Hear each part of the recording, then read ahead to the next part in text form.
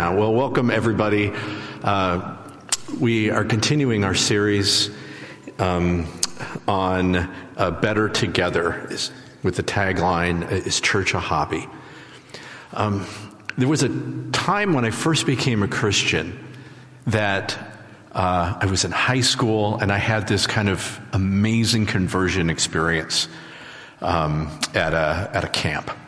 I was invited to a camp, and God just rearranged my life.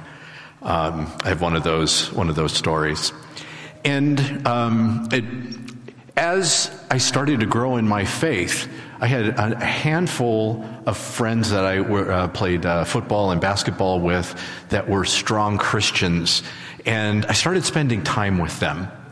And I realized that the friends I used to spend with, that I still loved and kept for a long time, there was a limit of what I could kind of spend with them because of teenage boys. There's just something wrong with them, especially back then. So my friends and I started eating lunch together with a number of other students in our youth group and other kids at the school. And one day, as me and my friends were eating, I noticed that there was this, I think I was a junior or a senior, there was this one freshman, first year student who would walk by, and he would walk by on a regular basis, enough that I noticed, that's like the fifth or sixth time this student walked by. Well, of course, I looked at my best friend Doug, and I said, I bet your Doritos that he will be back by here at 12:07, which Doug said, no way, he's on a 12:05 pace. So we started betting food every day on when this little guy would walk around, right? Because we were sensitive, caring people. So we started doing this, right? One day I got curious and I followed him. I got to figure this out. All movie CIA-like, ducking into doorways, following, and I figured it out. I came back and I reported my findings. I go, he just walks circles. He walks circles around our campus every day for lunch. Because he's a freshman, but no freshmen want to sit with him. And I was probably doing it to find out if I could get any sort of leverage on my betting time with my best friend, Doug, right? And so I came back and I'm like, hey, he's got no place to sit. I'm like, it's kind of crazy. Well, within a week or so, one of our other good friends, Darren, stood up and did something. Darren walked out as this little guy one time was coming, and Darren, without saying anything, stood up, walked out, and stood in front of him. Now, Darren was arguably one of the strongest Christians I had known and ever met when I first came to school. He was also probably the strongest guy at our high school. All-county football player, blah, blah, blah. Every thing that every 80s movie showed, that was Darren, right? And Darren stood out in front of him. And my friend Doug looked at me and said, Darren's going to kill him. I said, looked at him and said, no, I think Darren's going to eat him, right? And I'll never forget the look on this young boy's face as he looked up and he sees, like, I don't have any place to sit. Now the biggest guy in the school is standing in front of me. And Darren looked at him and said, hi, my name's Darren. He said, I don't know if you have a place to eat, but me and my friends, we eat over here. And then he said, I don't know if you have any, who your friends are, but my name's Darren. I'll be your friend. And this little guy's name was Kenny, and Kenny would come and eat with us every day. And Kenny was absolutely socially awkward, but he was a really kind young man. I remember talking with him. And it hit me when Darren did that. It was one of those, like, my friends, we looked at each other like, why didn't we think of this? Why didn't we think to go out? Darren didn't say anything. He just went and did it. And so it was one of those aha moments for me. This is what we're supposed to, this is what a great opportunity this is. Well, I didn't know at that time that caused this other domino to fall. Months later, I'm walking through school on a break, and I notice that a girl that I know is sitting and crying. So I stop and I ask her, I'm like, hey, what's going on? She's like, nothing in my life is working. And she starts pouring her heart out. And as she's pouring her heart out, I realize the Holy Spirit goes, you need to turn the conversation to me. And I know when God does that. And so I looked at her and said, do you think that maybe God is trying to talk with you within these circumstances? And her eyes light up. She goes, yes, I've been thinking this. Like all my friends, these things happen, but to me, nothing happens. I feel like God is trying to tell me something. And as we talk, she said to me, Eric, everybody knows you guys are different. And I went, what? What do you mean different? At first it took it out. He goes, no. Everybody knows that you and Doug and Darren and you guys look at the people that you spend time with. And it never occurred to me that other people were watching. And as I tell the story, you could tell not a lot occurred to me when I was 17 years old. And I realized that my friend Darren's sensitivity to God to take care of people had a message that I didn't know went throughout our high school, that other people saw and they took note. And sure enough, within the next few weeks, Debbie said, could I come to your youth group? Could I come to your church? And after church, after youth group one Wednesday night, we went out and talked and she accepted Christ. And I remember putting those things together. It was like the best Bible study that my friends modeled for me as a new believer. This is part of the picture that we see in Acts. Let me read our passage that we're in. Acts 2:42 through 47 says this. They devoted themselves to the apostles' teaching and to fellowship, to the breaking of bread and to prayer. Everyone was filled with awe at the many wonders and signs performed by the apostles. All the believers were together and had everything in common. They sold property and possessions to give to anyone who had need. And every day they continued to meet together in the temple courts. They broke bread in their homes and ate together with glad and sincere hearts, praising God and enjoying favor with all people. And the Lord added to their numbers daily those who were being saved. And as we are in this series of Better Together, the church, is church a hobby? We kind of had this this picture, and this is a great. I love like word pictures and metaphors, and Pastor Calvin is kind of shaped this one, that every week, what part of a house does the church represent? And this morning we want to talk about the front door, if you would, of the house. That when it comes to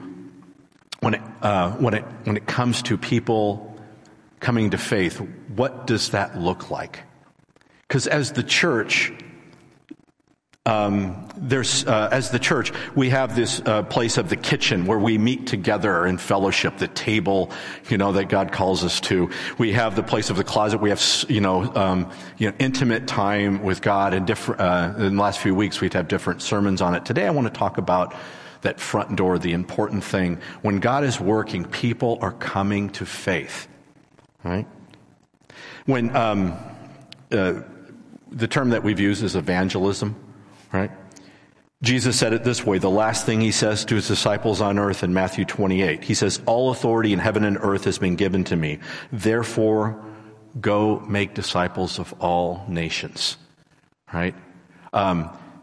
The Abrahamic covenant, one of the first things we see in Genesis is God looking at Abraham and said that you will be a blessing to all nations. Our posture as Christians is that we want to connect people to God's story, the one who made them. Now, traditionally, this happened in the early church at Pentecost. Right? Peter stands up. The Holy Spirit comes. Peter stands up and explains to everybody, men and women, what you're seeing here is the God of the universe comes to visit us. Thousands of people come to faith that day. This is unlike anything that's happened before or since. The Christian faith becomes a world religion overnight. Nothing like that historically has ever happened. And yet, sometimes that sort of is our model for evangelism, right? It's a big event, right? We want to be Peter standing up. One of my heroes of the faith, D.L. Moody, spoke to 100 million people about Jesus before the invention of the microphone, TV, or radio. I had friends go to Billy Graham crusades, even people in my own family, and come to faith at the crusade. As a youth pastor, invite your friends to the event. These are really good things. But many times we think of evangelism as an event. Not a bad thing at all. And it's very purposeful. But we see both this in the early church, a one-time event, but what's described here in Acts 2 is something different. You see, event evangelism, we make things really easy to understand. But what we see the church living out is what I would like to call holistic evangelism. It is a life evangelism. The community of the church is rich and vibrant. God is working. He is active. And people around them, within their families, within their friendships, daily start to come to faith. It's not one versus the other. And so this morning I want to highlight what I believe God calls us to as a church. I think he calls us to this holistic evangelism. Right? And I want to highlight what made holistic evangelism work. Why were people being added? Well, the first thing that the church did, I think they had a focus on being a godly community. And there's so much here in Acts chapter 2. But this godly community is a force multiplier of people seeking Jesus together. And when it's described, there is spiritual action. They want to get together every day. It is not a hobby. The apostles are working. They are eating together. They're very active about listening to God's word and obeying it. Many people are new, so they're action-packed probably with questions. And the community is responding in this way. But they are very centered on seeking God. All of those things, if you add them up, you go, it's a God-seeking community. I don't know if you've ever been in a community like this. And sometimes we have these seasons. I was a singles pastor. Part of my responsibilities at one of the churches. And we had a really special singles group. We were all a bunch of 20-somethings back in the day where Friends was big, right? And we all dressed that way, right? And we would have people show up to our singles group, right? They're in the middle of the Silicon Valley. And I just always thought it was interesting that they were many times not people of faith. And they would say so. And I'll never forget the conversation that I had with one man. And he goes, hey, just so you know, he's like, I'm not a Christian. I don't believe this. I'm like, okay, do tell. So why are you here? And he goes, well, And he started to describe, I'd never been involved in a community like this. Maybe you've had that experience where the community is seeking God so much, even people that don't have a faith kind of go, I want to show up to be part of this because it feels like something healthy. It feels like something good. It feels like something I'm missing. Right? This is what God calls us to. Right? Evangelism is great. Being thoughtful to our friends is fantastic. But there's something that happens when the Holy Spirit shows up in a community that people are drawn to it naturally. Right? It's kind of this principle of show, don't tell. When you're writing a book, they'll say, show, don't tell. There's a famous class that they used to teach on screenwriting down in Southern California. And it was this older gentleman, I won't go into the details, but one of the things they used to say is he would say, have the hero rescue a cat from the tree. People go, why? And you go, have the hero. Don't think, just have the hero rescue. Why? Because showing that tells everything about that person being a hero. And once in a while, you'll watch a film and it's almost a wink and nod where they're like, oh my gosh, they're rescuing the puppy. They're like, yep. It shows everything. This is who we are to be as a church. A godly community. Show, don't tell. And if you think about all the wonderful things in history, some of the best things that we've done in our society, many times they were actually created and sacrificed by people that were following God. Orphanages. We Sunday school. What was Sunday school about? It was about teaching. Schools didn't exist. Many people in the inner cities would grow up without education. And Christians said, what if during our Sunday morning time we invited them in to teach them to read and write and Jesus, right? Hospitals. The ending of slavery.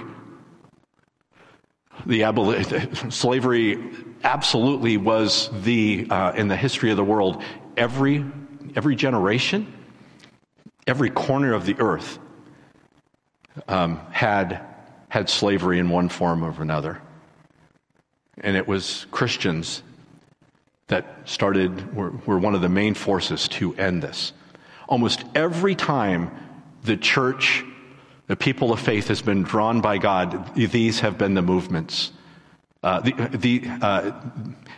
has been what God has used to bring hope and life to people. Is Christians sacrificing in Christian communities. Right? There's a good chance many of the universities we went to, not all of them, but many universities were founded by Christians. Right? Our educational, how we look at education and how things were, all of those things are that godly Christian community responding to God. Not doing things for a result, but doing things because this is what the Father's calling us to. It's no different for us in this time. And the reason why that's important, I think, is this, is sometimes we can focus on what we believe as Christians, especially when it comes to evangelism. I need to make sure that they have the correct information, rather than on who we believe. And the thing that we see here in the beginning of Acts is that the early church was focused on who they believed in. Our challenge as a church is to be this sort of godly community. When me and my friends started a church in Monterey in the mid-90s, in the first day a gentleman showed up. His name is Bill. I can actually use his real name because I don't care if he's watching this. And Bill showed up, and I'm like, oh, what's your story? He goes, oh, I got your postcard. I always thought I just wanted to see how a church started. I'm like, this is how it starts. We just opened up the doors one day. Right? And I got to know Bill, and Bill had this fascinating story of how he came to faith. He grew up in a nominal kind of Catholic Christian home, but Bill is an engineer, and he's an engineer, smart as they get, patents in his name, very accomplished, highly, educated, all the places. He says, but in high school, something happened. He had a friend. She was a strong believer. And they had this great relationship. And then one day, because he's, very scientific, he kind of said, I thought, here's what I'm going to do. I'm going to crack her world a little bit here. And she tells me the story. He says, so I looked at her and said, you believe God can do anything? She said, yes. So you believe just say that if I took this 26-sided dice, alphabet dice, and rolled it, you could pray, and God would have that come up on whatever you wanted to. Now, I would have never said, well, no, you don't test God. God is, And she said, yeah, I actually believe that could happen. And so Bill said, okay, I've got a dice, let's do that. This young friend of his said, let me go back and pray with my youth group. So she went back to her church. They prayed all week with the youth group, and the next week they showed up. And Bill says, I'm thinking the whole time, I'm like, I'm going to shatter her world a little bit here. Right? So Bill takes out the dice and hands it to her and says, well, we'll roll the dice. And she slides it back to him, and she says, you roll the dice. He goes, okay. And then Bill says, I asked her, pick a letter. And she goes, you pick a letter. So he says, I picked out something in the middle, like N or L, And she goes, wait. She prays. She bows her head and prays and goes, go ahead and roll it. So he goes, okay, we'll do N. He rolls the dice and comes up on N. And he looks at her, and she is just beaming. And he can't believe her faith. But of course, what's the first thing he says is, what are the odds, right? And I go, well, it's 26-1, I think, is probably the odds, right? But it so affected him that he couldn't believe, not just that happened, it wasn't the miracle of that happening, although it was really cool, that she had that much faith in her group that he couldn't let that go. When he went to college, he said, I chose to live in a Christian community because I felt that there was something that they had that I might have discounted and didn't have. He came to faith by living and being with other Christians. What happens when we as a Christian community take our faith this seriously? You see, what happens with the church, with this godly community, when church is a hobby, we pursue God when it works for us, right? I've got time, I'm a little busy. This is not the picture we have here. See, God is always calling us to more of Him, and that always happens together. There is a force multiplier. This is the way God set up the church. The body, the gifts, right? The disciples, I don't say they were a mess. They were a hodgepodge, right? This guy's far to the right. He's far to the left, right? People that should have not gotten along. Jesus' prayer for them, unity. And this is what happens with us, with a godly community. We need each other to grow closer to the Father. I needed my friend Darren to show me what it was to care about other people. And when we do that, all the boats get lifted. A godly community, this is what was happening in Acts, and people were being added to their numbers. The other thing I'd say, and there's a lot there in this passage, not only were they a godly community, they were a generous community. Jesus' words to his disciples, a new commandment I give you, Love one another as I have loved you. So you must love one another. By this, everyone will know that you are my disciples, if you love one another. Again, another picture of that, of who we are, is more important than just what we say our propositional beliefs are.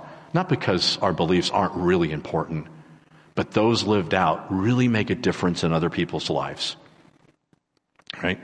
So what did they do as a generous community? We see it. They sacrificed for one another. They sold property. We see this in the beginning of Acts. They served widows. Nothing like they made sure that the least of these were taken care of. It was a community that made people go, huh? Now, there's a lot of background of early church documents that I'd love to take you through. We don't have time. But let me just say, Christians were known by their generosity and their love. Those early Christians in the first century of the church. It's interesting how generosity and stories about generosity and how we deal with our resources, how those travel.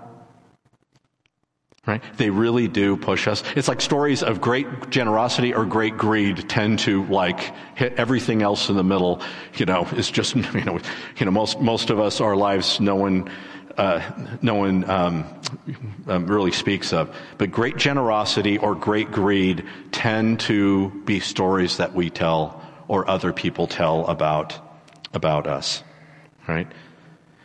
And really, how we give of our lives, of our resources, is really one of the litmus tests of what we believe in. I'll tell you this, every nonprofit and church I've worked at, they will say, we believe in A and B and C. And I say, great, can I see your budget? Your budget tells me what you actually really believe in. And if you thought about that, what do you believe in? What if we did our own books? You go, wow, you really believe in restaurants. Like, yes, I do, right? But what would that look like? Now, I don't say that accusing anybody. I don't mean that, but I mean that for us, what we spend on usually does tell you probably more about our true values.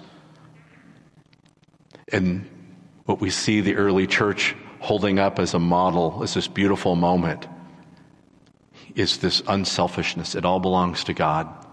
We're going to give freely. We're going to give and take care of people. And just like that simple experience I had in high school, people look around and went, okay, that's different. You don't see that. It really is the ultimate test. Giving God-sized gifts of your time and treasure really demonstrates, right, what we really believe about our faith.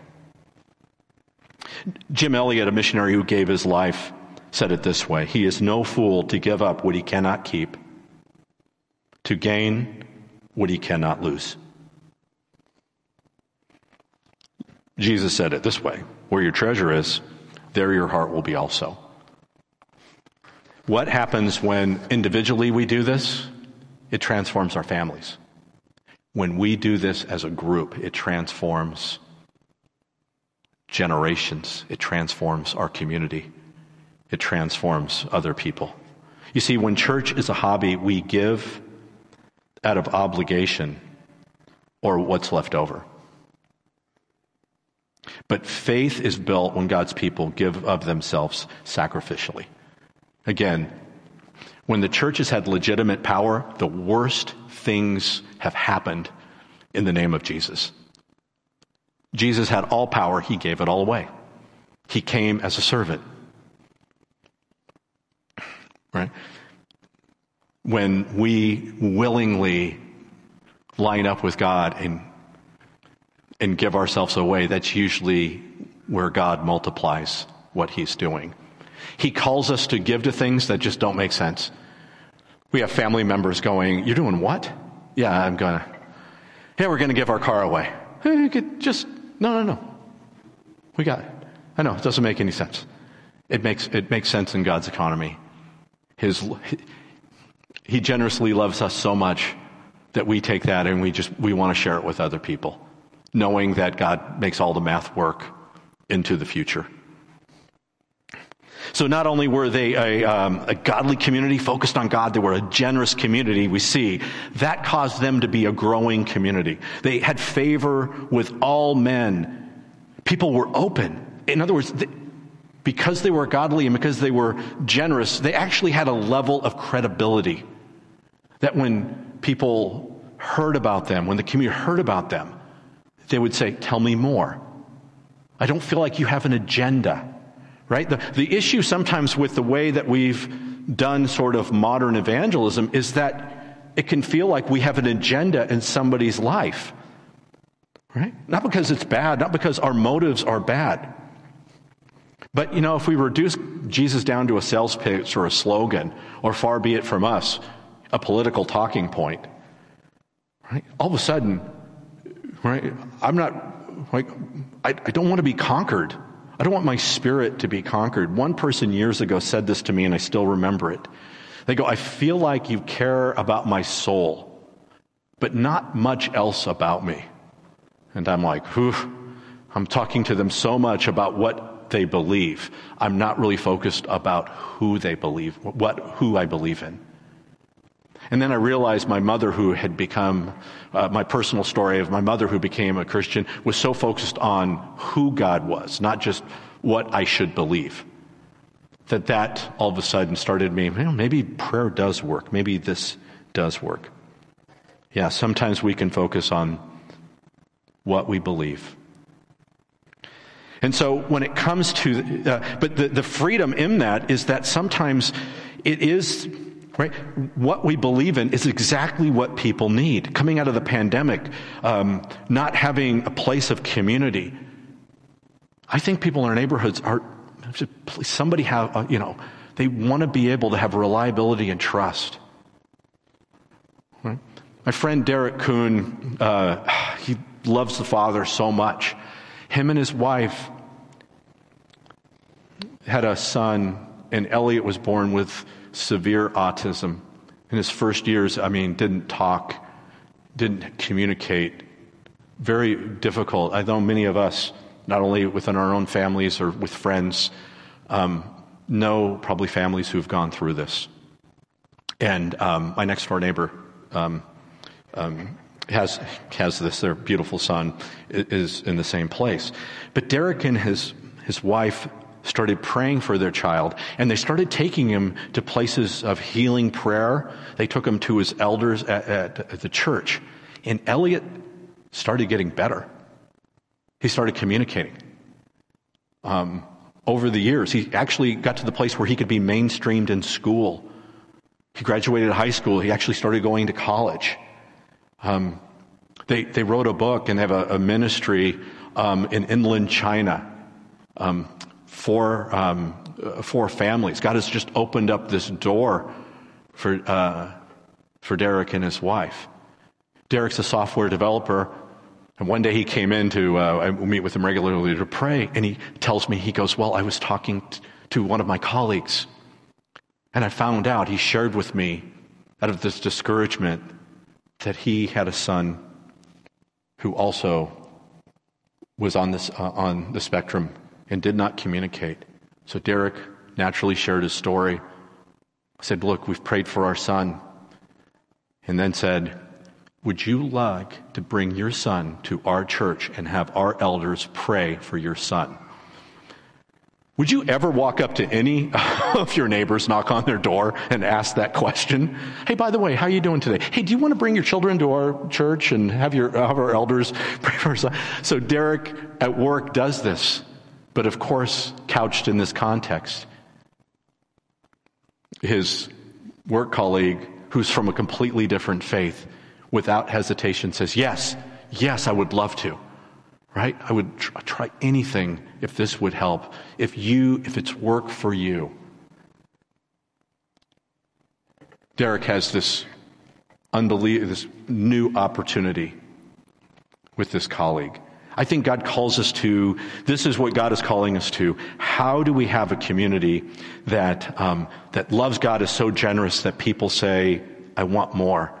That God is constantly connecting us with this holistic, in this kind of holistic evangelism approach to people's really their felt needs in their heart.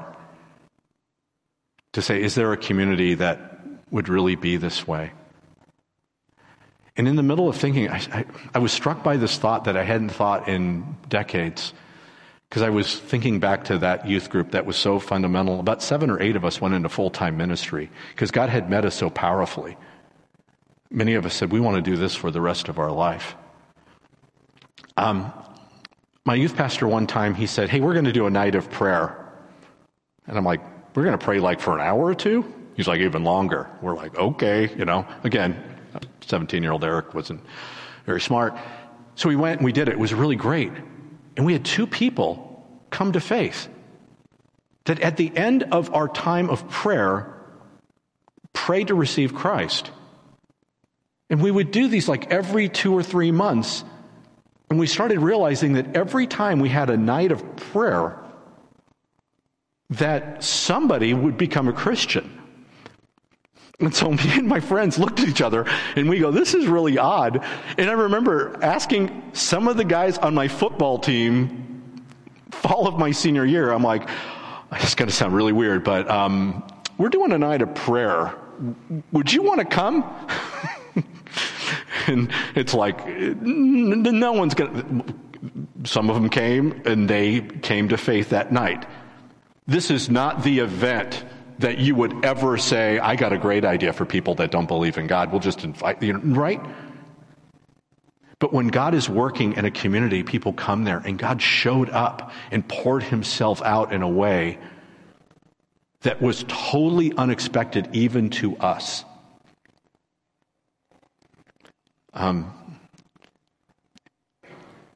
As we end our time, let me ask you this.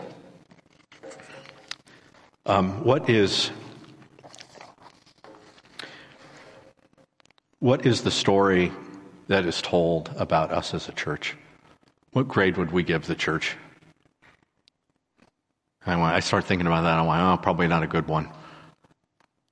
Because most evangelism is who is telling our story. When we're the ones telling our story, it's different.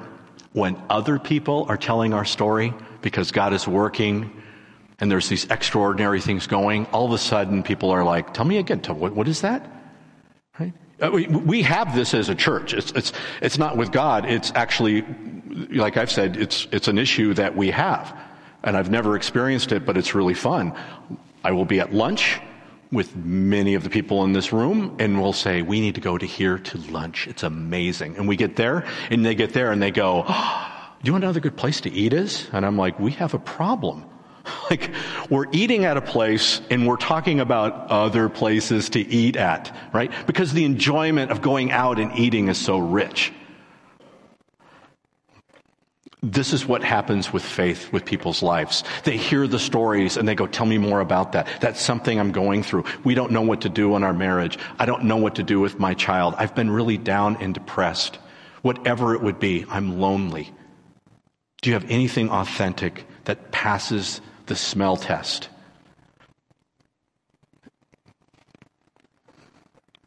Who's telling our story? Is our commitment to godliness a hobby or a passion? If it's a hobby, people aren't telling our story. If it's a passion, yeah, everything starts to change. There's a force multiplier. Are we a generous community? Or do we invest with God like a hobby? My hope is that as we walk through this next season, that God will speak to us, and that individually, many of you will step up. Many of us, whether it's within places of faith, with places of generosity, and create something, wake something up in each other that we go, yes, us too. Thank you. We think this has to be a big thing. It's not. It's just individuals who step up. I tell my friend Darren, that changed me. And I think if we all think back, there's people that really shifted us. In our church, this is what I think he's calling CLC to. How do we become a godly, generous community that gives us a foothold into friends, families' lives that we might not naturally have. We need each other. We're better together. Let me pray. Father, thank you for our time this morning. Thanks for this passage. Thanks for what you did in the early church. And can you, Holy Spirit, come, pour yourself out that we could experience just a little bit of it for us, for our family, for our friends, for the people we work with and go to school with, that you would be working in such a way that it would create curiosity, not about us, but about you. May we be so focused on loving you that it actually starts to make a difference in our lives.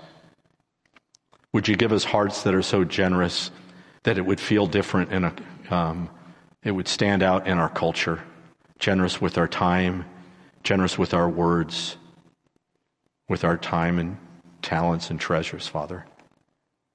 But as a church, we just ask, Holy Spirit, come visit us so that church wouldn't be a hobby, but you would graciously add to our numbers because of who you are.